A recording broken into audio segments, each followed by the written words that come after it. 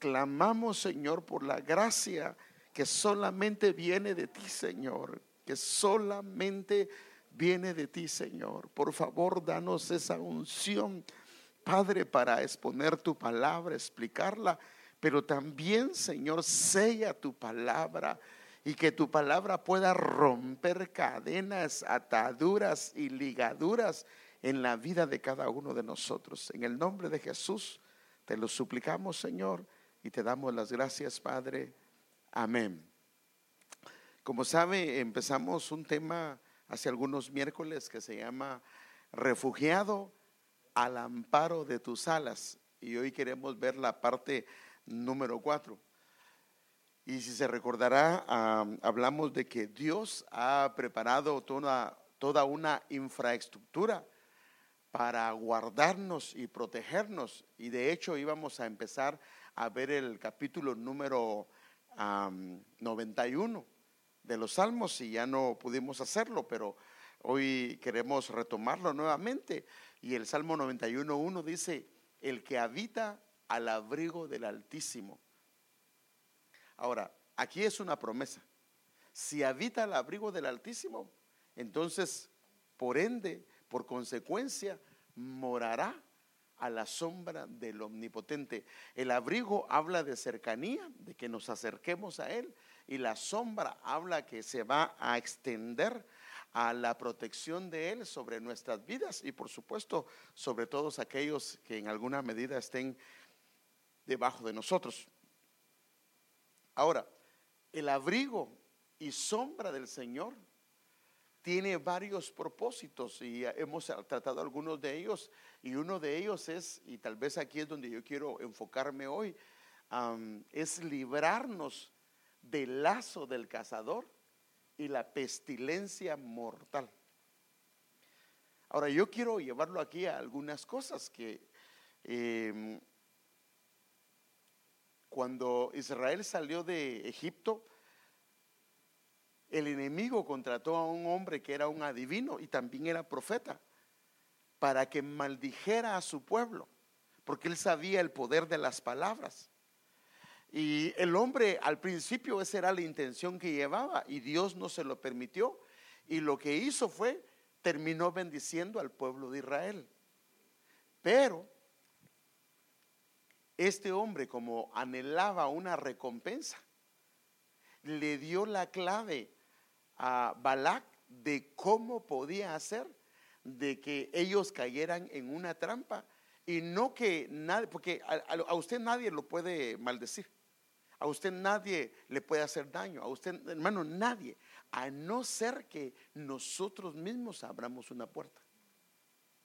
Por favor, hermanos, si Dios no da permiso, no hay manera que el enemigo pueda hacernos pedazos.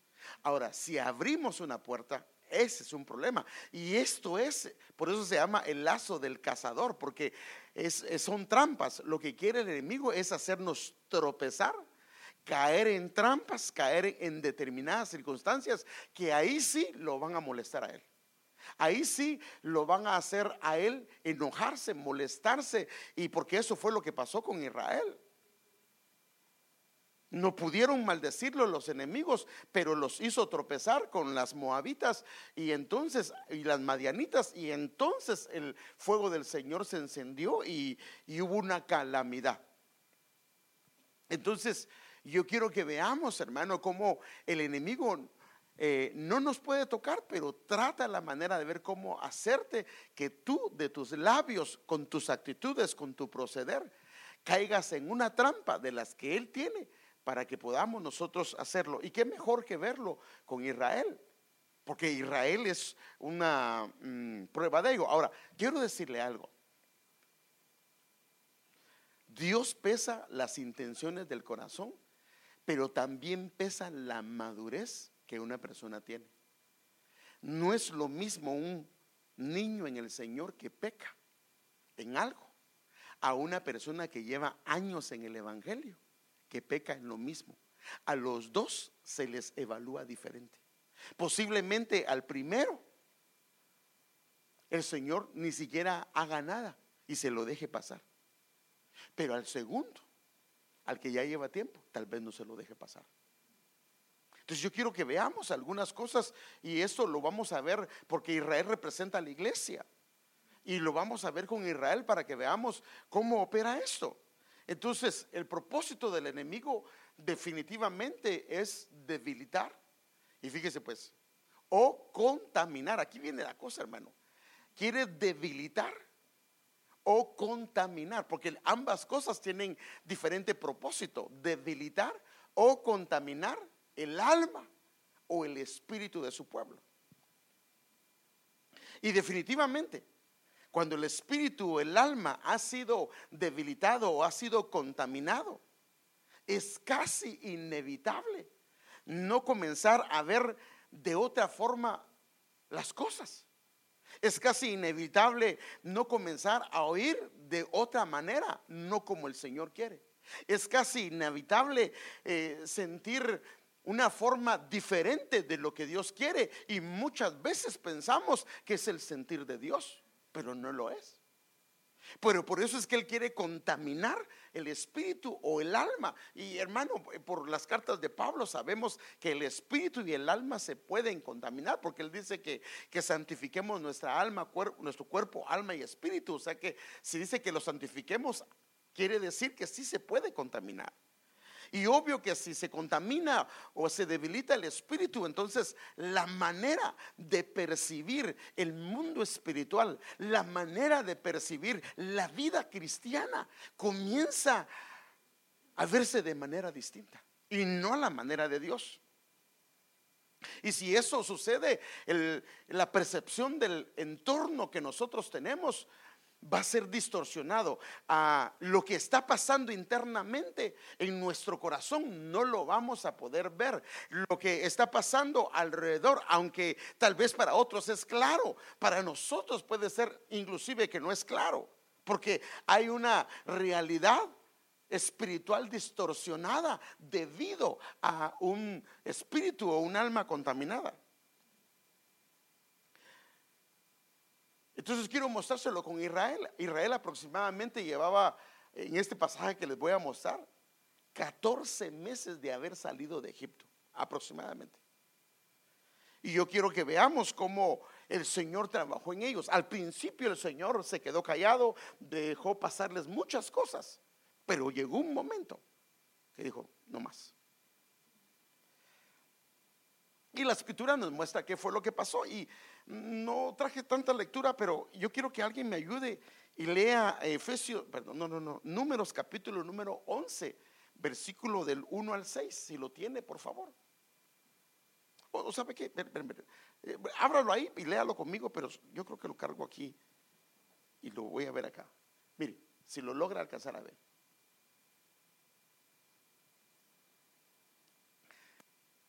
Esto es en Números, capítulo número, ¿qué le dije?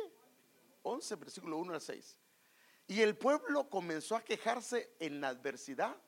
Y mire cómo lo describe la Biblia: a oídos del Señor. Y cuando el Señor lo oyó, ¿qué pasó con el Señor? ¿Se enoja el Señor? Ahí está, se encendió en ira. Y el fuego del Señor ardió entre ellos y consumió un extremo del campamento de Israel. Aunque estaba protegido por la nube, estaba protegido por la columna, pero cuando él se enojó, entonces un extremo del campamento pereció.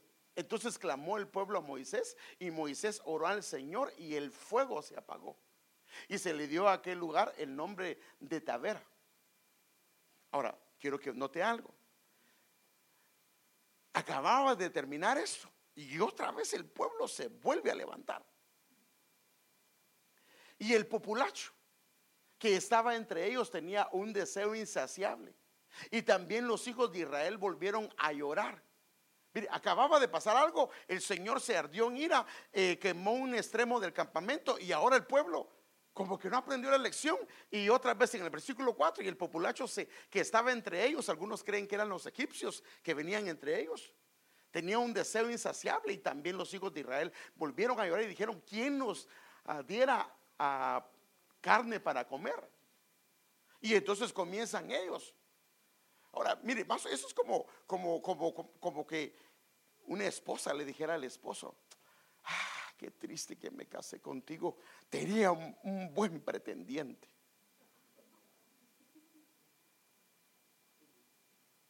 ¿Cómo se sentiría usted? Así le comienzan a decir ellos al Señor, porque les dicen: no, no, no, contigo nos ha ido mal. El faraón nos trataba bien.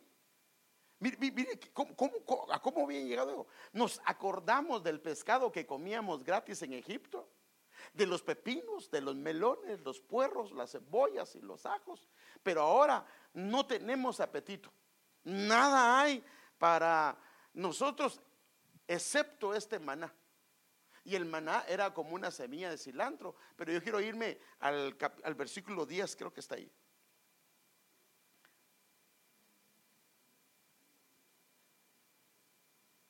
Y bueno, y el versículo dice: y Moisés oyó llorar al pueblo por sus familias, cada uno a la puerta de su tienda, y la ira del Señor otra vez se vuelve a encender en gran manera, y a Moisés no le agradó. Pero déjenme ver algo. Quiero mostrarles aquí de lo que pasó.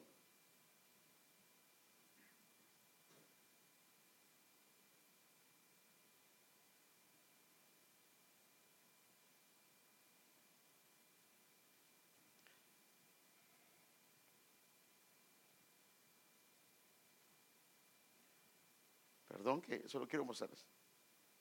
Ahora, Dios les mandó codornices, dice, y el pueblo estuvo levantado todo el día, toda la noche y todo el día siguiente, y recogieron las codornices. El que recogió menos recogió 10 homeres, y las tendieron para sí por los alrededores del campamento. Pero miren lo que pasó. Aunque Dios, fíjese qué tremendo, aunque Dios les dio la provisión, y dice: pero mientras la carne estaba aún entre sus dientes, antes que la masticaran, la ira del Señor otra vez se encendió contra el pueblo, y el Señor hirió al pueblo con una plaga muy mala. Entonces, la idea es cómo somos librados de el lazo del tentador, de la peste destructora. A eso es lo que quiero ver, porque esto fue lo que pasó con Israel.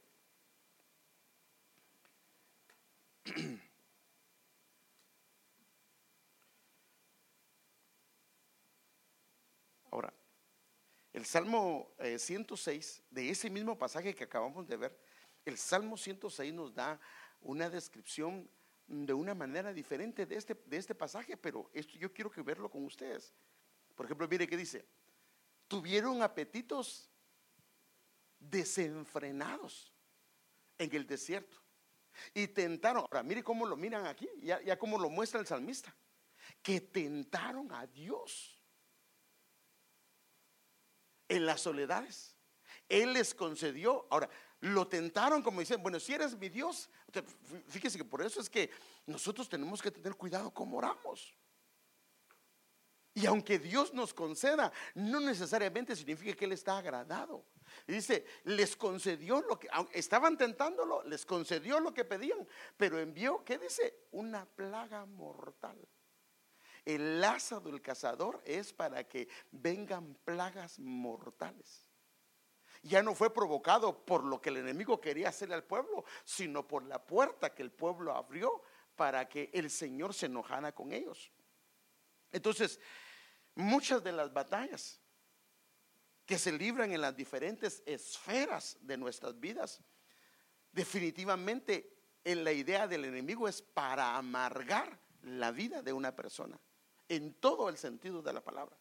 Por eso vemos que previo a esta escena, el enemigo provocó que en el pueblo, un deseo insaciable. Antes de la plaga mortal había un deseo insaciable en la vida de ellos por comida, y por supuesto hubo un desprecio al alimento que el Señor les estaba dando. Esta parte que dice: les concedió lo que pedían, pero envió una plaga mortal. En otras versiones dice: pero les envió. Mire, y a esto es lo que yo quiero llegar. Aquí dice una plaga mortal, pero en los originales dice diferente, y aquí es donde yo quiero llevarlo. Les envió debilidad en sus almas. O sea que comenzaron a ser muy débiles. Muy débiles. Entonces les costaba mantenerse en algo porque el alma se había debilitado. Esta otra versión dice: mas envió flaqueza a sus almas. Y en el alma es donde están los sentimientos, la firmeza de los sentimientos. Entonces es donde comienza a haber un doble ánimo, que hoy afirmamos algo y mañana nos retractamos de lo que le prometimos al Señor. No nos ponemos firmes en las cosas del Señor. Y el Señor es donde dice que vuestra fidelidad es como la nieblina, que un rato está, pero al ratito viene el sol y se desaparece.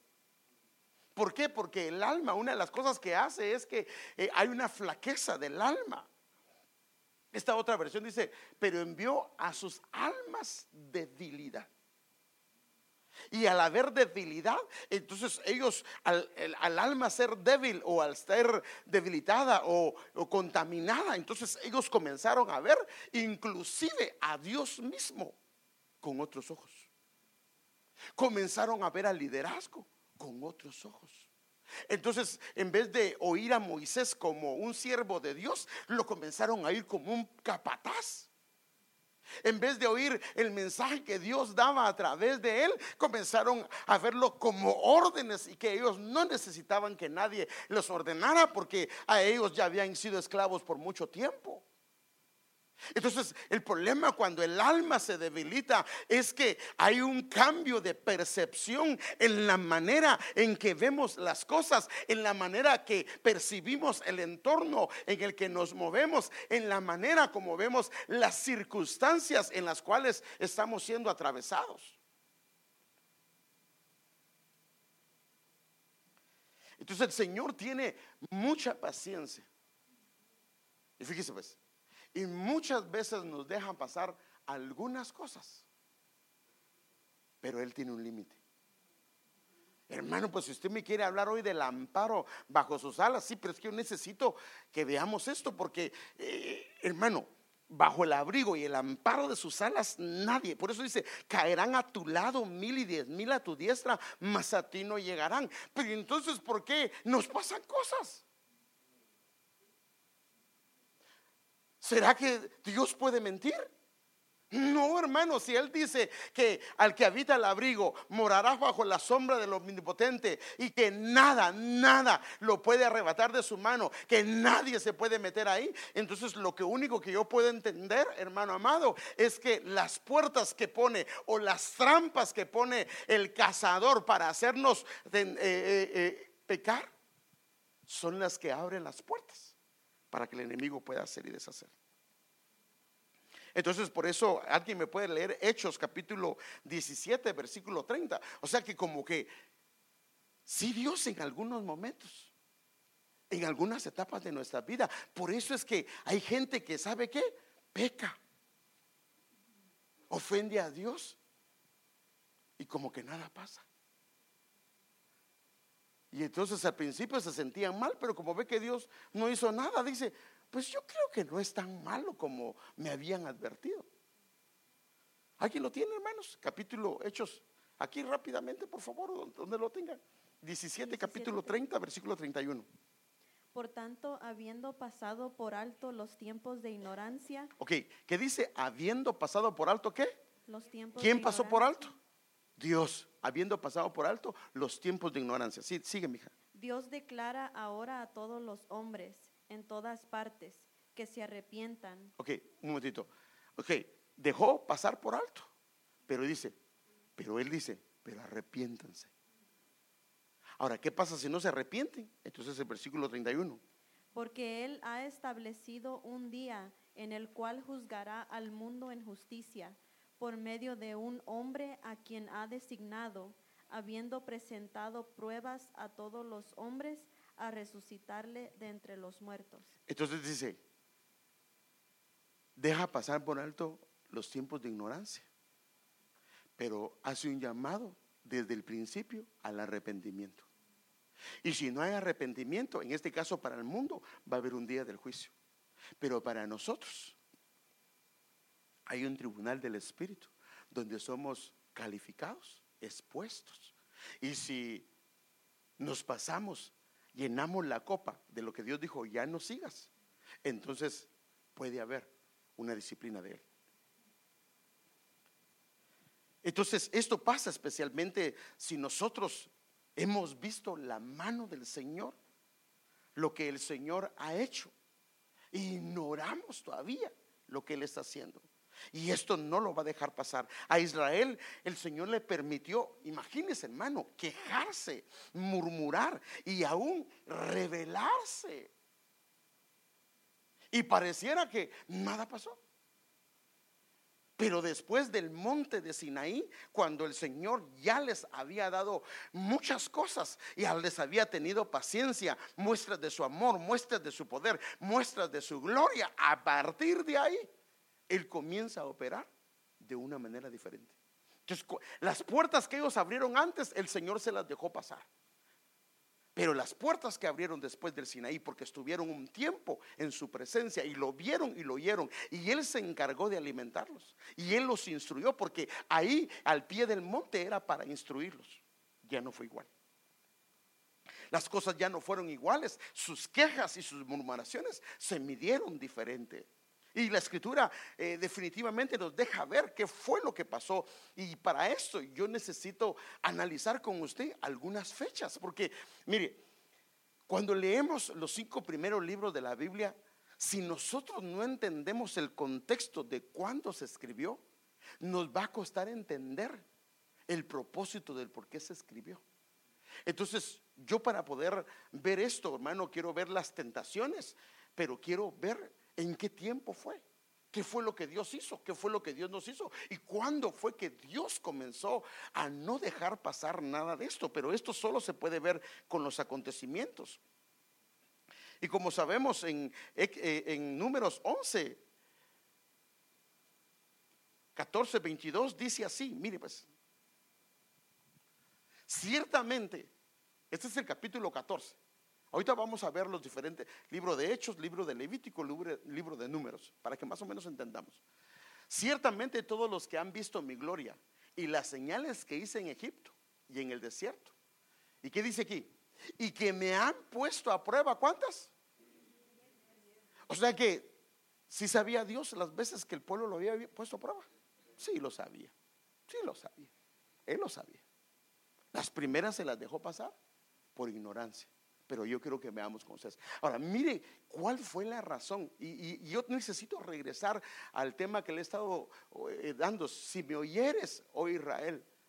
Porque mire, dice, y no han, o sea, la razón por lo que la terminaron tentando es porque no escucharon la voz del Señor.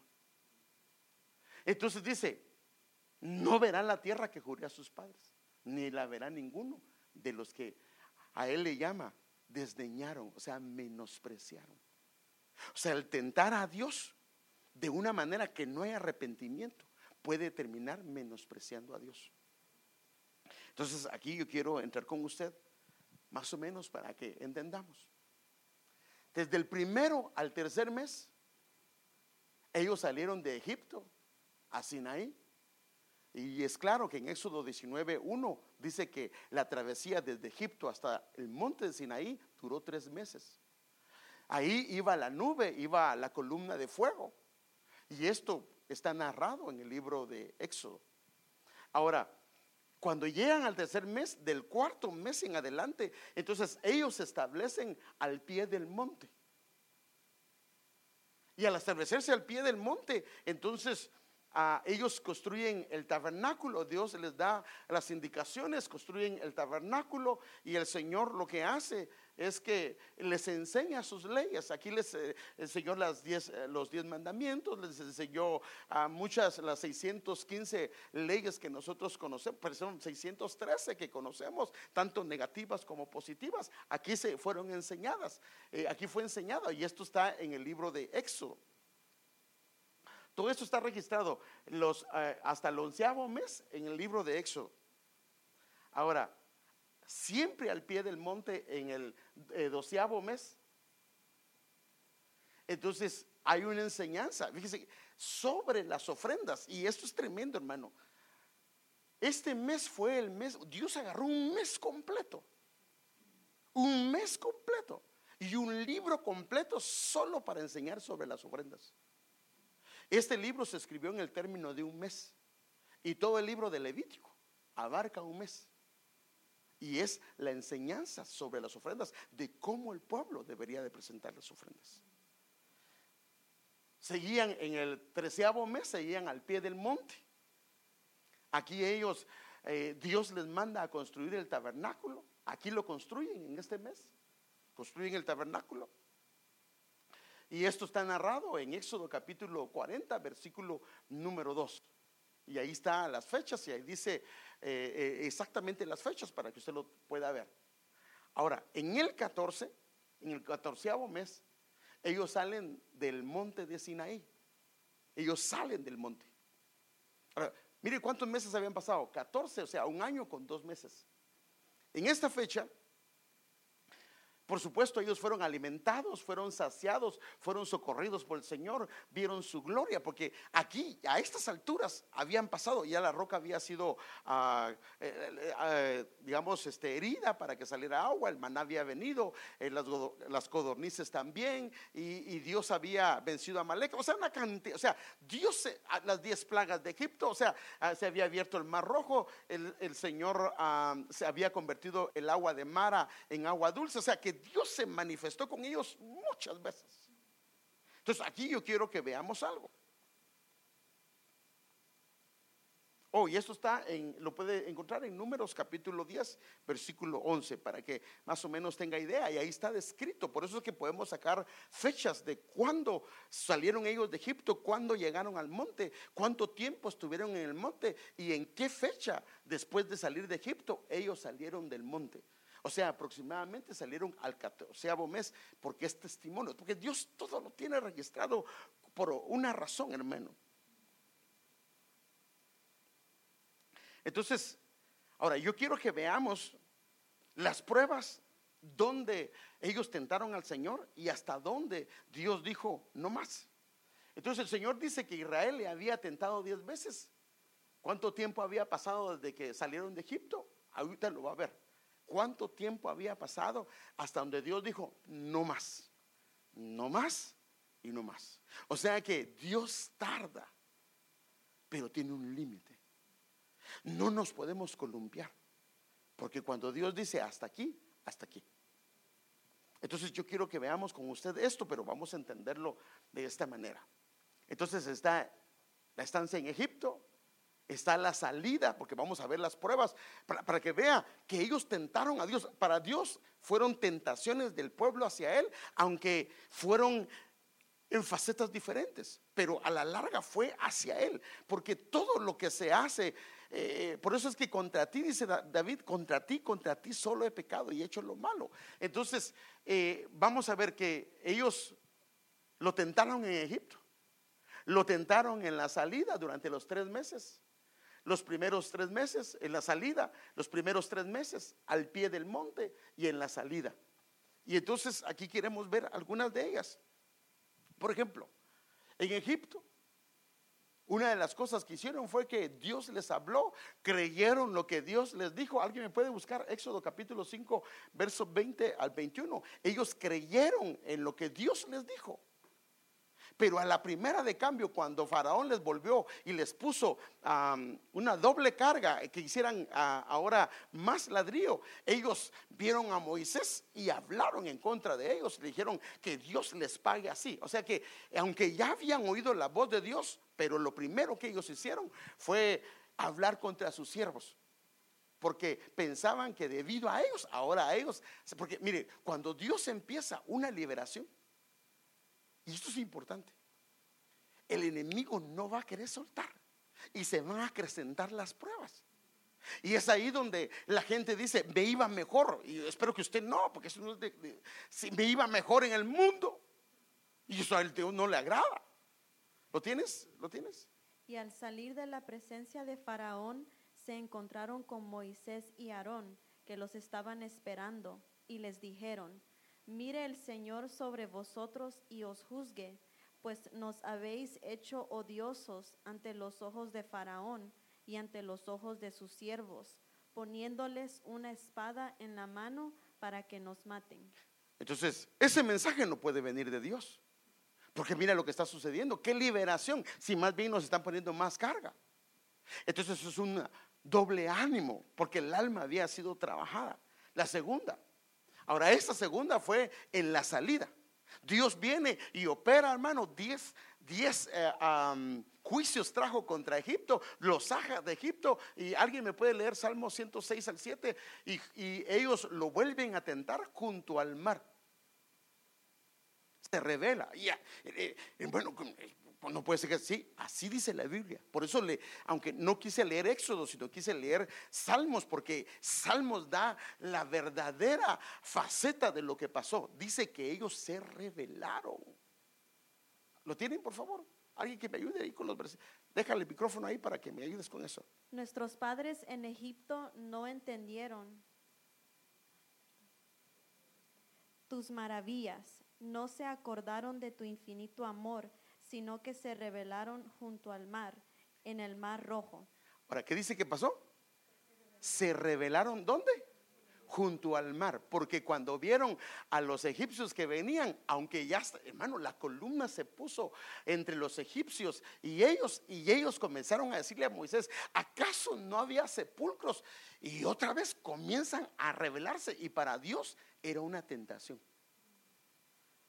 Pero Dios viene, responde, y nada pasó. No dice, pero ¿y por qué no hizo Dios nada? Porque Dios entiende cuando hay una falta de madurez. Entonces viene y sigue la tercera. Ahora viene una murmuración contra Moisés. Léelo, mija, por favor. Éxodo 15, 23. Viene una murmuración contra Moisés. Ahora, cuando murmuran contra Moisés, ¿contra quién? Porque Moisés las órdenes de quién estaba siguiendo. Entonces, al murmurar en contra de él, estaba murmurando en contra de Dios. Y entonces ellos le dicen de esta manera. Cuando llegaron a Mara, no pudieron beber las aguas de Mara, porque eran amargas. Por tanto, al lugar le pusieron el nombre de Mara. Y murmuró el pueblo contra Moisés, diciendo, ¿qué beberemos? Entonces él clamó al Señor, y el Señor le mostró un árbol, y él lo echó en las aguas, y las aguas se volvieron dulces. Y Dios les dio allí un estatuto y una ordenanza, y ahí los puso a prueba. Ok, ¿cómo? Aquí les dio una ordenanza y un estatuto. ¿Cuál es el antídoto para la amargura? El árbol. El árbol. El árbol representa la cruz de Cristo. Si tienes tu mirada acá, el problema es, mire, hay un versículo, ¿alguien me lo puede leer? El Salmo 118, 8. ¿Alguien que me pueda decir qué es ese versículo? No, yo sé, me lo van a decir, pero ¿qué es ese versículo? Ya, esto lo hemos oído varias veces. ¿Qué es ese versículo? ¿Qué importancia tiene en la Biblia? El Salmo 118, 8. ¿Ah? No, ese es el Salmo 118, 8.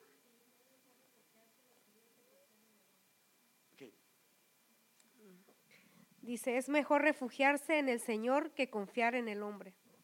Ahora fíjese pues, es mejor refugiarse en el Señor que confiar en el hombre. Este versículo es el centro de la Biblia. Por favor, grábeselo.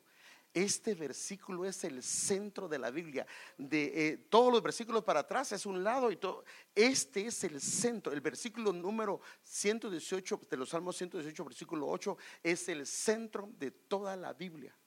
Y ahí dice, es mejor refugiarse en el Señor que confiar en el hombre. Ahora, escuchen. Entonces no podemos confiar en el hombre. Eso es lo que Dios está diciendo ahí. Porque entonces si no podemos confiar en el hombre, por ejemplo, ¿cómo usted me confía sus diezmos? No, por eso no se los doy, hermano, porque no confío que los pueda administrar bien. Bueno, ese es otro rollo. Pero confía en que le dé un consejo. Confía. O usted no confía en su esposa, porque si no confiara en su esposa, ¿cómo estaría aquí si no viene hoy? ¿Qué estará haciendo esa mujer? ¿Será que está hablando con alguien? Y peor si está metida en el Facebook y está hablando con el ex, no, pues, no tendría vida. Pero usted se viene tranquilo y allá usted dice, orando ha de estar, ¿verdad? No creo que esté viendo la novela. Ahora, ¿confía usted en su esposo? Debía decir, por lo menos amén, debían decir las hermanas, qué bárbaras hermanas, hombre. Ni la pastora dijo amén. Padre Santo, que Dios tenga misericordia. Padre. Ahora, es mejor confiar en el Señor que no confiar en el hombre. Lo que quiere decir aquí es, por eso la clave es la cruz. Ven Martín, ven Martín. Lo que el Señor está hablando acá es esto. Es mejor confiar en el Señor y no en el hombre. Es mejor confiar en el Señor y no en el hombre. Porque hay cosas que Él no puede esperar de mí, que solo son de Dios. ¿Qué cosas? Si espera que yo nunca le falle, le voy a fallar. Si espera que yo nunca peque, le voy a fallar. Si espera de mí lo que solo Dios le puede dar, Él tiene problemas. Si yo espero de Él lo que solo Dios puede ser, yo tengo problemas. Entonces por eso es que puestos los ojos en Jesús, el madero nos va a evitar la amargura. Porque, hermano, mire, cuando la gente dice, es que el hermano dio mal testimonio y por eso gracias a mi hijo, yo ya no voy a la iglesia. Entonces, ¿sobre quién estaban puestos sus ojos? Sobre el hombre. No, es que él era líder, no, estaba sobre el hombre. Porque si tus ojos están sobre el Señor, hermano, si no la Biblia se contradice. Dice, al que confía en el Señor es como el monte de Sión, que no se mueve sino permanece para siempre. Y si se movió, sus ojos no están puestos en el Señor, sino están puestos en el esposo, en la esposa, en el hijo, en la hija, en el trabajo, en el negocio, o en un líder, o en el pastor. Y perdóneme, le vamos a fallar. No espere del hombre o de las circunstancias lo que solo Dios. Entonces ahí dice, mejor refúgiate, confía. Otra versión dice, confía en el Señor y no confíes en el hombre. No porque no deba de confiar en el esposo, en la esposa, es porque si no algunos hasta sacan la Biblia. Por eso, hermano, la Biblia dice, no confíes de la que duerme a tu lado. Ay, no, y por eso es que yo alzo mi billetera. No. Bueno, algunas también son bandidas, ¿va? Que en la noche le van a... Pero bueno, esa es otra cosa. Esa es otra administración y llevarlas al cuartito, porque eso no está correcto. Entonces el madero es la solución. Es la solución para la amargura. Y entonces cuando comenzamos a confiar, mire, cayó el hermano fulano. Ya no quiero ir a la iglesia, yo pensé, me decepcionó.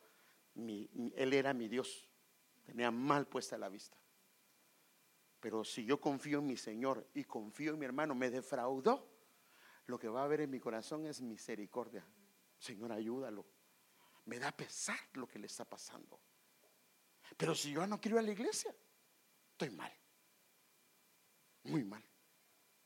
Entonces a veces Dios prueba dónde están nuestros corazones y permite que algunas gentes tropiecen para ver dónde está nuestro corazón.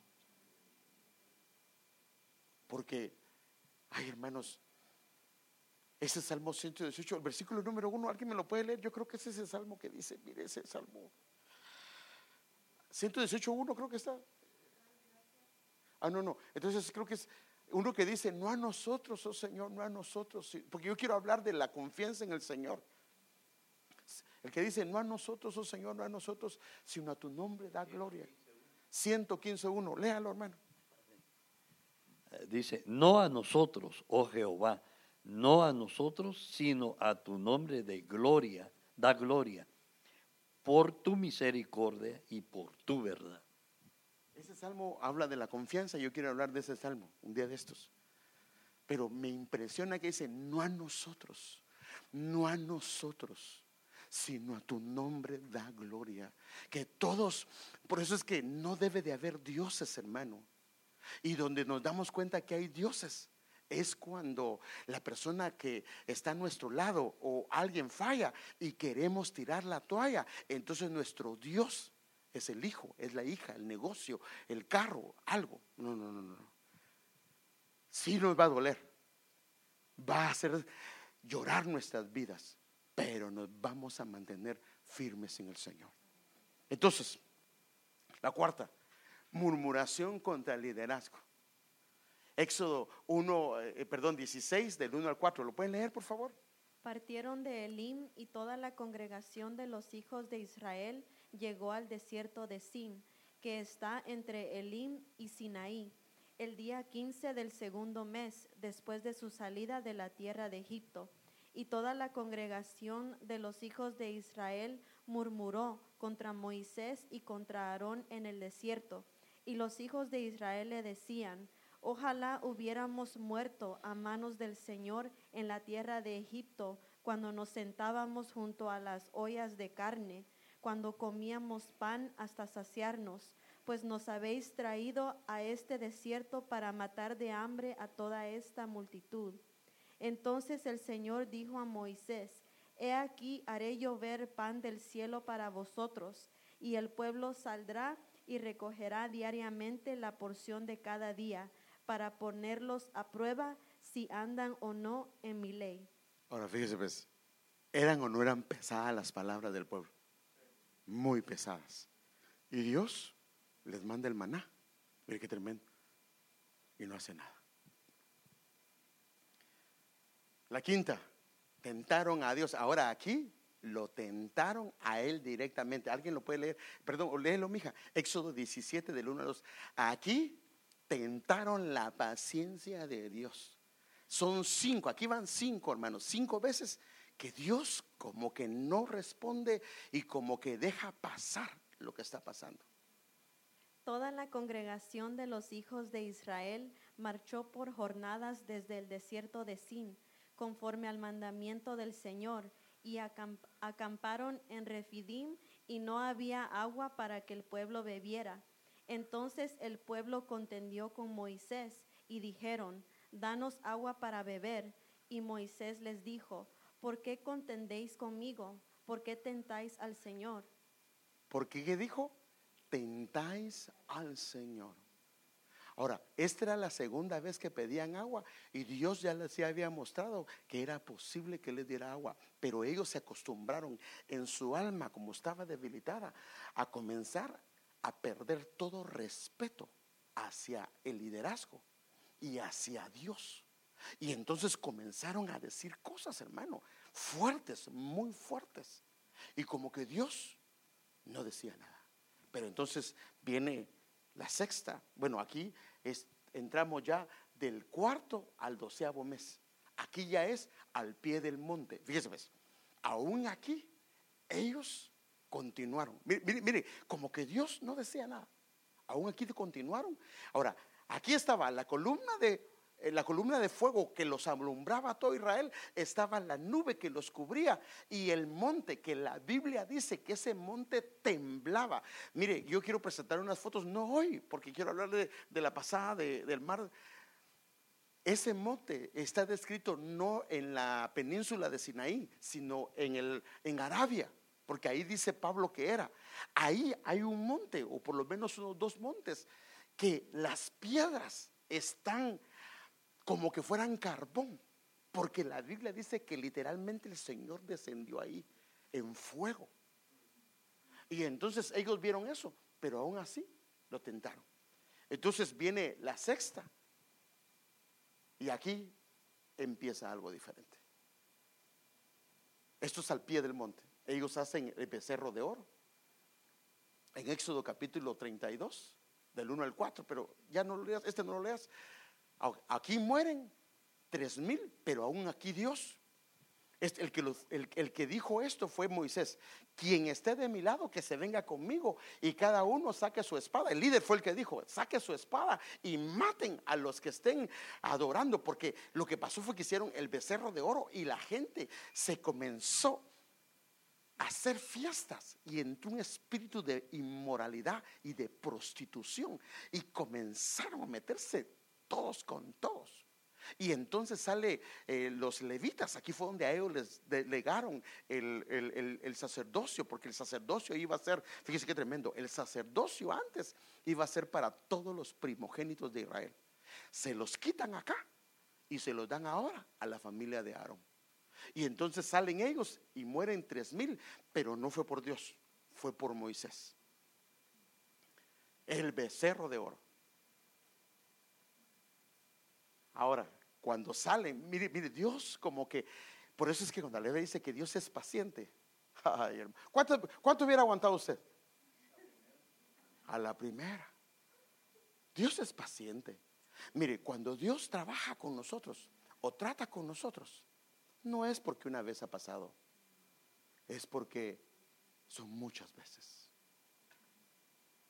Entonces, en el 14º mes, entonces pasa esto. Ellos tientan al Señor, pero ahora, léeme este pasaje, mija, abiertamente. Ahora se dirigen hacia Él, pero de una manera muy fea. Y el pueblo comenzó a quejarse en la adversidad a oídos del Señor. Y cuando el Señor lo oyó, se encendió su ira, y el fuego del Señor ardió entre ellos y consumió el extremo del campamento. Entonces clamó el pueblo a Moisés, y Moisés oró al Señor, y el fuego se apagó. Hasta este lugar, después de que los había sacado de Egipto, los había llevado por el desierto, los instaló a la par del monte, los instruyó, había el tabernáculo, salieron, habían pasado 14 meses, hasta aquí el Señor dijo: no más, el 7º es no más. Y entonces Él empieza, y ahí ve que abiertamente ellos hablan en contra de Él. Ahora, lo que estoy tratando de decir acá es, por eso es que Dios quiere librarnos del lazo del cazador, pero la única manera es refugiándonos al abrigo del Altísimo y que la sombra del Omnipotente nos cubra, porque ahí vamos a ser librados del lazo del cazador, porque el lazo del cazador es para que tú mismo peques y que tú mismo ofendas a Dios y que tú mismo provoques que el Señor deba de disciplinarte. Y aquí, a partir de aquí, es donde el Señor ya viene, ya en la plaga número 8, ya entonces hay una, fíjese pues, como el alma se enflaqueció, hay una insatisfacción del alma. Léelo, mija, por favor, en Números 11, 33 al 34. Bueno, ahí sería, no, perdón, sería del 3 o del 4 al, como 3 versículos. Y después el último es el 11, 33. 4 y 5 dice: y el populacho que estaba entre ellos tenía un deseo insaciable, y también los hijos de Israel volvieron a llorar y dijeron: ¿quién nos dará carne para comer? Nos acordamos del pescado que comíamos gratis en Egipto, de los pepinos, de los melones, los puerros. Ahí, mija. Entonces comenzaron, eso le leí, comenzaron ya a hablar, como quien dice: tú no nos has tratado bien, aquí nos has traído y lo único que tenemos es ese maná, que es menospreciable. Y aquí ya no, el Señor aquí ya no. Y entonces mandó un fuego, y aquí fue donde consumió uno de los extremos del campamento. Y aquí les dejó otras hasta que llegó al final. Pero no quiero ir ahí, un día vamos a hablar de las demás, pero lo que quería mostrarles es cómo el enemigo viene y lo que quiere. Balaam no los pudo maldecir, nadie pudo hacerles nada, pero cuando el pueblo pecó, abrió puertas.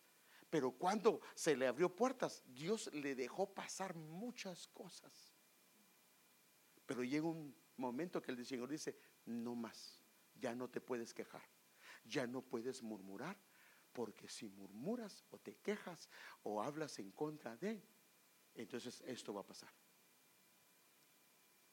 Entonces, ay, ¿cuánto tiempo llevamos, mija? Padre. Entonces el abrigo del Altísimo y la sombra del Omnipotente nos librará del lazo del cazador. Entonces por eso aquí dice, el que habita el abrigo del Altísimo morará bajo la sombra del Omnipotente. Y entonces él dice, entonces yo puedo decir, si yo moro bajo el abrigo del Altísimo y bajo la sombra, entonces yo puedo decir, él es mi refugio, él es mi fortaleza y él es mi confianza. Y esto lo que va a provocar es que él me va a librar del lazo del trampero, del lazo del cazador, del lazo del que me quiere poner trampa para que yo caiga. Y esto lo que viene es a traer una pestilencia mortal. De lo que hace es caer, es hacer caer a alguien. Entonces por eso es que esto es importantísimo, hermano, que lo entendamos, hermano, la necesidad de habitar bajo su abrigo, de que su sombra se extienda sobre nosotros y de guardarnos, porque hermano, mire, Dios habla a tiempo y fuera de tiempo. Si algo no está bien, el Señor nos habla y nos dice, no hagas esto, no sigas por este camino. Y si no lo hacemos, el Señor nos va a seguir hablando y Dios nos va a hablar por varios medios, pero llega un momento que se colma y llega así como acá una séptima vez que dijo Dios, no más. Pero cuando Dios dijo no más, había pasado mucho. Entonces, ahora, hasta ahorita vamos a entrar en el Salmo 91. Padre Santo.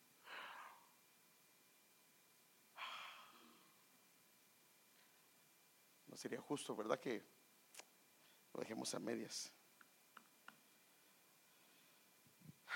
Ay, Padre Santo. Bueno, te lo voy a leer de una manera un poco rápida, pero para terminar esto, desde el Salmo 91 es un salmo mesiánico, definitivamente, habla de Cristo, es para Cristo, y a su vez revela una manifestación de Dios operando en su pueblo.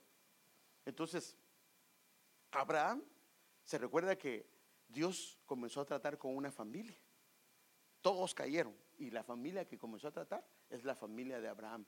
Abraham, por eso es que nosotros somos hijos de Abraham, porque somos hijos de la fe. Entonces Abraham representa la familia de Dios. Entonces Abraham es un siervo que a él se le revelaron y se le manifestaron los mismos nombres que aparecen en el Salmo 91. Es debido a eso que él se mantuvo fiel. Nosotros por eso es que necesitamos esa manifestación del Señor y meternos en Él, porque por eso este hombre tuvo ese calibre, ese temple en el Señor. Entonces aquí lo puede ver, desde el que habita el abrigo del Altísimo morará bajo la sombra del Omnipotente. Entonces en Génesis capítulo número 14, entonces, y el 14 lo mismo, habla de testimonio, de testimonio. Entonces Melquisedec, rey de Salem, sacó pan y vino. Él era sacerdote del Dios Altísimo. Esta es la primera vez que aparece el nombre del Elión, el Altísimo. Es la primera vez y está en relación a que vino Abraham, fue a pelear con 5 naciones, regresó, sale, imagínense, hermano, que lo sale a recibir es Melquisedec, que es un representante del sumo sacerdocio de Jesucristo eterno, hermanos amados. Y por eso es que aquí vemos que lo bendijo diciendo, bendita sea Abraham del Dios Altísimo. O sea que una de las cosas que se manifestó en Abraham fue el nombre del Altísimo. Entonces los nombres del Altísimo, que es Elión y el Todopoderoso, lo vemos por primera vez manifestarse en la vida de este hombre. Y vemos que esta fue la primera vez que aparece el Altísimo. Y mire qué tremendo. En este pasaje donde aparece el Altísimo, aparece 4 veces en un solo capítulo la palabra Altísimo. Y esto lo que significa es que el 4 es puerta, significa que esta es una puerta. Entonces el enemigo trae la trampa, pero el Altísimo abre una puerta para que no permitamos caer en la trampa del cazador. Abraham es tipo de la familia de Dios y de la misma manera Dios quiere manifestar a nosotros, su familia, cómo Él opera, y por eso es que vamos a verlo también en la vida de su hijo. Ahora, por esto es que este hombre llegó a ser muy grande en las cosas del Señor, hermano. Ahora, fíjese pues, aquí hay otro. En el capítulo 17, ay hermano, mire, que hay muchas cosas. Cuando Abraham tenía 99 años, el Señor se le apareció y le dijo: yo soy el Dios Todopoderoso. Ese es el Shaddai. Entonces en el 14 se le manifiesta como el Altísimo y en el 17 se le manifiesta como el Shaddai. Entonces lo mismo que en el Salmo 91, a él se le manifiesta. Y fíjese qué tremendo, en ese mismo orden, primero como abrigo y luego se le presenta como sombra. Y entonces él le dice: yo soy el Dios Todopoderoso. Y debido a que él es el Todopoderoso, entonces ahora le dice: anda delante de mí y sé perfecto. Entonces es importantísimo, hermanos, que entendamos que necesitamos cobijarnos bajo el abrigo y bajo la sombra del Señor. Entonces, esta es una etapa que en lo natural, sí sabemos que él tenía 99 años en esta etapa, y dice la Biblia que su cuerpo se deterioró casi hacia la muerte, y él creyó en esperanza contra esperanza, y Dios le renovó. Por eso es que donde opera el Todopoderoso es donde hay muerte, donde, bueno, no solo donde hay muerte, sino que donde Dios se glorifica. Pero aquí en el cuerpo de él había muerte, el cuerpo estaba prácticamente ya no más, y Dios se lo restaura y se lo hace nuevo a este hombre. ¿Y por qué aparece en el capítulo 17? Porque el 17 se recuerda cuando su apóstol nos enseñaba que 17 libros del Antiguo Testamento y del Nuevo es quitada la rebeldía. Aquí la rebeldía en este hombre había desaparecido. Entonces el Shaddai como que se manifiesta cuando comenzamos a dejar de ser rebeldes y a oponernos en contra del Señor. Entonces no importa la condición de él, Dios era poderoso para prometer lo que había dicho. Entonces el Nuevo Testamento empieza, mire qué tremendo, la familia del Señor, de Israel, porque prácticamente el padre de Israel es Abraham, y la familia que representa a la iglesia, y la familia de nosotros, el que la inició es Cristo. Y el Señor Jesucristo lo mismo, empieza con él, se revela el Altísimo y el Shaddai de una manera sorprendente. Entonces aquí vemos operando los dos nombres otra vez. Y el ángel le dijo: no temas, María, porque has hallado gracia delante de Dios, y aquí concebirás en tu seno y darás a luz un hijo y le pondrás por nombre Jesús. Este será grande y será llamado Hijo del Altísimo, y el Señor Dios dará el trono de su padre David, y reinará sobre la casa de Jacob para siempre, y su reino no tendrá fin. Entonces María dijo al ángel: ¿cómo será esto, puesto que soy virgen? Y entonces él le dice, respondiendo el ángel, le dijo: el Espíritu Santo, fíjense, el Shaddai, ese es el mismo, el Shaddai, porque el Shaddai representa al Espíritu Santo, vendrá sobre ti, y el poder del Elión, del Altísimo, te cubrirá con su sombra. Por eso lo santo que nacerá será llamado Hijo de Dios. O sea, vemos a Abraham, que representa a Israel, y empezó con el Shaddai, el Altísimo y el Shaddai. Vemos al Hijo, que representa somos su cuerpo, por eso nos llamamos el cuerpo de Cristo, el cuerpo espiritual que viene, y desde el inicio él empieza con el Shaddai y empieza con el Altísimo.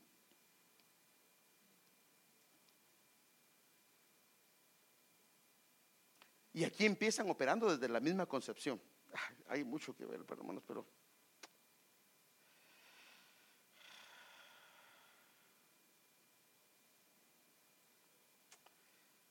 ahora son 7 los ataques que muestra el libro de los Salmos, de los cuales el Señor quiere librarnos: lazo del cazador, pestilencia mortal, el terror nocturno, saeta que vuela de día, pestilencia que son diferentes, hermano, pero ya no me da tiempo. Pestilencia que anda en oscuridad, mortandad que en medio del día destruye.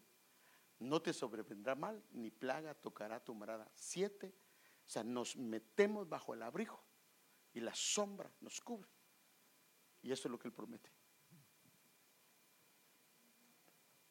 Entonces, cuando decides poner al Señor por refugio y confías en él, entonces el versículo 9 dice: porque has puesto al Señor, que es mi refugio, al Altísimo por tu habitación, no te sucederá ningún mal. Hermano, ahí está la escritura. Si Él dice ningún mal,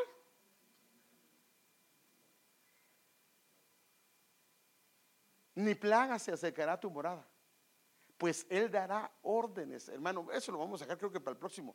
La administración de ángeles. Él mandará a sus ángeles. Ahora, no dice cerca. Mire pues, ven Omar.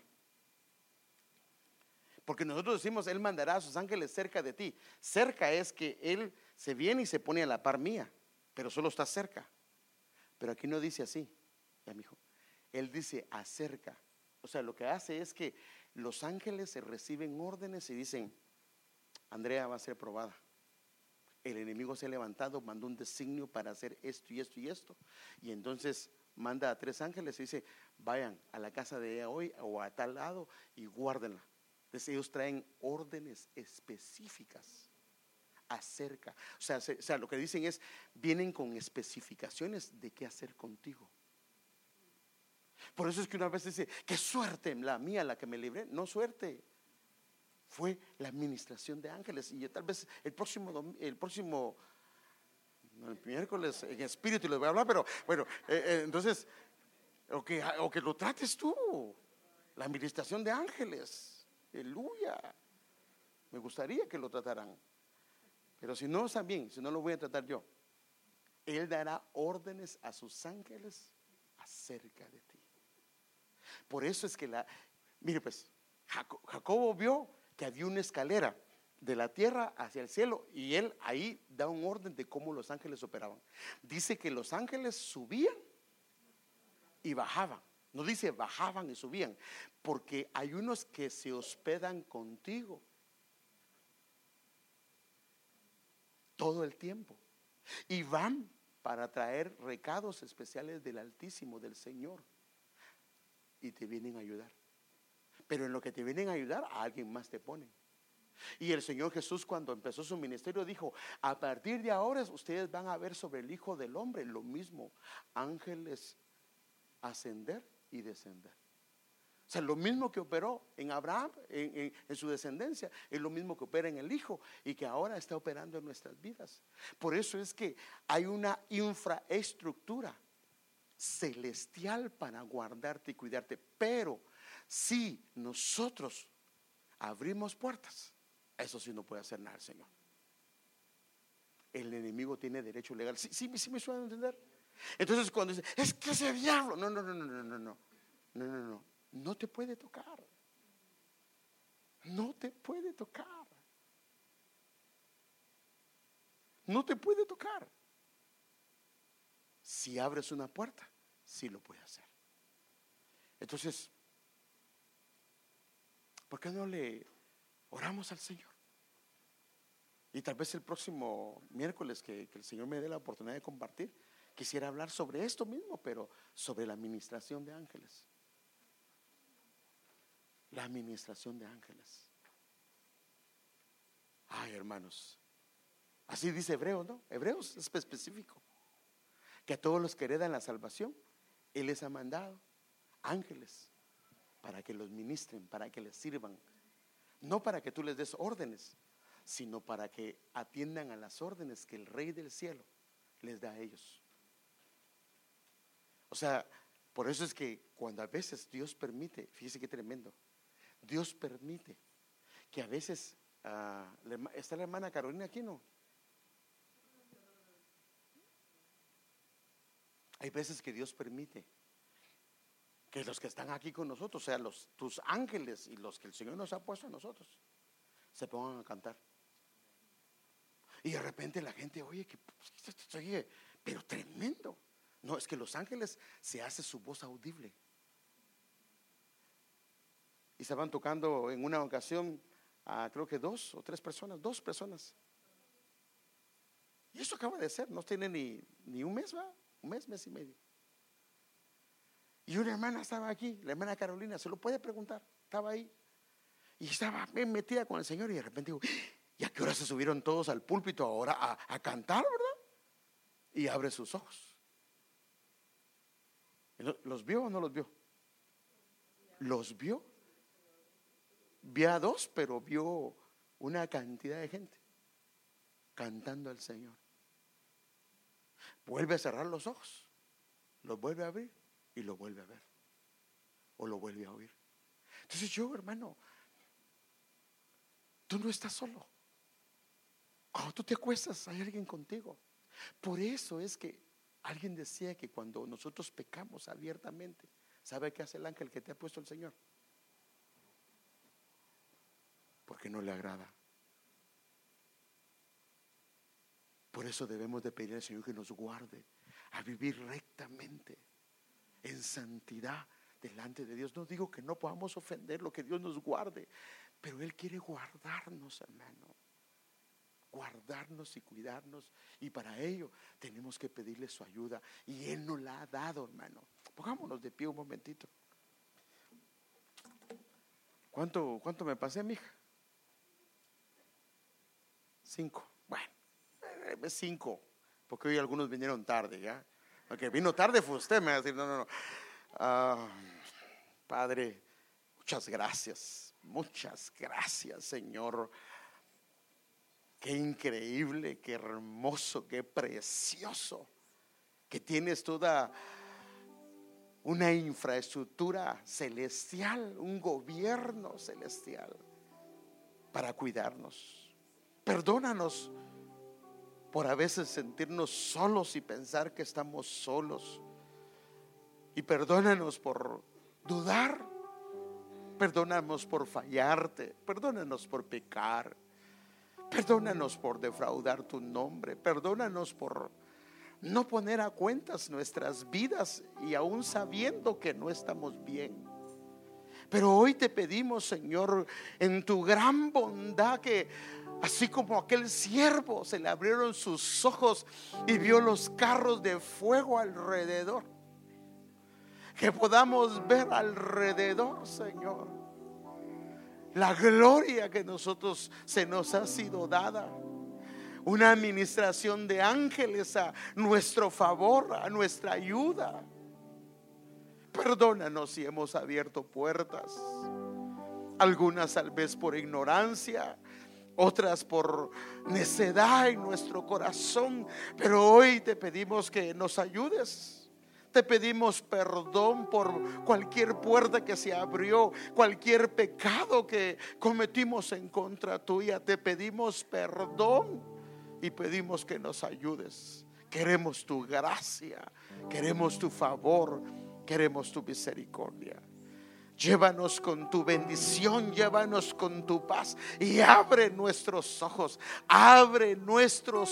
Señor, para que podamos ver, Señor, lo que tú has dado a la iglesia, a cada uno de nosotros. Muéstranos, Señor, sorpréndenos, Señor, que podamos ser abiertos de ojos abiertos, Señor, y oídos abiertos, y permítenos ver tu gloria y tu hermosura, Señor, a través de estas cosas, Señor. Gracias te damos, Señor. Lleva a tu pueblo con paz, con bendición, con gozo. Bendícelos en sus trabajos, en sus casas, en sus negocios, a cada uno, y guárdalo para la gloria de tu nombre. En el nombre de Jesús de Nazaret te lo pedimos, Señor, y damos las gracias, Señor. Amén.